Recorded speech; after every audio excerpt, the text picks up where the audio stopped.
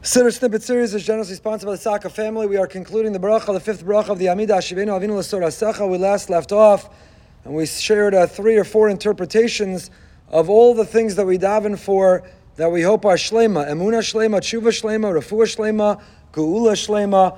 Why are we describing these things as shlema and not others? But let's move over to the conclusion of the bracha. The bracha concludes after we ask our Father and our King, Avinu and Malkeinu, Hashiveinu, Avinu l'sor hasecha, Karveinu Malkeinu lavodasecha, Hachazireinu, bring us back, b'shuva shlema lefanecha. And the bracha concludes, interestingly, unlike almost every other of the Amida. Baruch atah Hashem, harotzeh b'shuva. Blessed are you, Hashem, who desires, who wants, who yearns for tshuva, for us to do tshuva. Sefer Nachal Eliyahu, Rav Eliyahu Diskin points out that this bracha and one other are unlike the other brachas of the Amida. Really, this bracha should not end harotzeh b'shuva, but hameshiv b'shuva. Hashem, who brings people back, who returns people, who inspires, arouses repentance in people. What do you mean harotzeh b'shuva? Totally distinguished and separate from what we say in the subject of the bracha. Every other bracha is chonei nadas, goa Yisrael, rofei cholei amo Yisrael, mevarech hashanim. Every other bracha, we ask Hashem for help, and we conclude by saying, we're turning to you, the one who does that thing that we need, that we're asking for, that we want. But this, and what's the other one? Anyone know? Is melech ohev tzedakah mishpat. We don't describe Hashem as hameshiv shoftenu, Hashem who will bring back, who ushers back, who restores and returns justice and judges.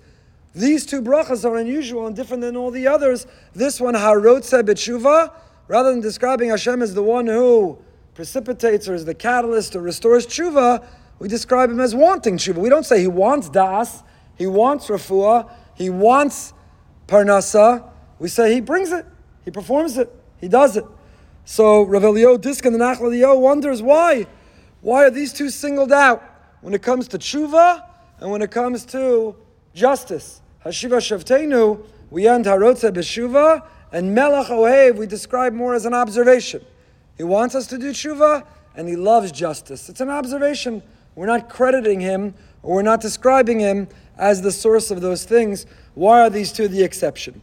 And he says something so critically important, so fundamental. He says, Yesh hevdel yisodi ben kol habakashas b'tefillah ben shtei bakashas elu. There's a fundamental difference between all the other supplications and these two. All the other ones, das, gula, refuah, geshamim, kol kula, nebidei shamayim. Everything else we're asking for, we surrender, we submit to Hashem, we depend, we rely entirely and exclusively on Him. So we surrender. Hashem, if you stop providing us knowledge, intellect, cognitive understanding, we're done. If you stop showering us with parnasa, we have nothing. It all comes from you. Yes, we also take initiative. Yes, we also have to do our part, but ultimately its success is on you, and you could withdraw it any moment. But when it comes to tshuva, and when it comes to justice, we have to initiate. Shtei bakashos elu al tshuva u'mishpat tliyos hein bez'orus hatzrich alav otchila milamata al yedei Yisrael. We have to be the catalyst. We have to be the ones who start it. We have to yearn to return to Him. He can't just cause us to return. We have to initiate. It has to come from us. Justice, that yearning for justice, that desire for justice, we have to initiate. It has to come from us. So therefore, all the others are description, the bracha, the chasimas meina bracha. All the other, the concluding bracha, is a continuation of what we describe in the paragraph. These two are the exception. Harotzeh Hashem, we can describe you not as the one who forces us to do tshuva, but we can sit back and observe, you want us, you're cheering for us, you're rooting for us. Arguably, you need us to do tshuva. You're yearning, you need us, you want us to do tshuva. And similarly with justice, you're not going to rain justice down on this world if we're passive spectators to injustice. You want us to be bothered. That's what the Navi tells us, Ma Hashem, what does Hashem want from us? He wants us to avas chesed, but He wants us to pursue mishpat, asos mishpat, avas chesed, atznei alechas elokecha.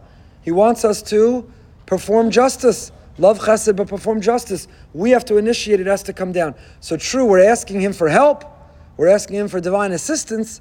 We're asking Him for divine to be able to expedite our success. But unlike the other areas where we're waiting for him, these two, we have to initiate and we have to start. So with that, we conclude the 5th bracha. We'll start next time. Slach lanu Avinu. I'll leave you with this question. 6th bracha of the Amida is for forgiveness. If you were writing the Amida, or if you weren't writing it, if you were tasked with organizing it, here are 19 brachas, or here I'll eat the 13 in the middle, the bakasha, put them in order. Which would you put first? Hashiveinu Avinu l'sorasecha, or Slach lanu? Would you put tshuva or slicha? I would have thought slicha. First you ask for forgiveness, and then you can ask for repentance. You'll come back.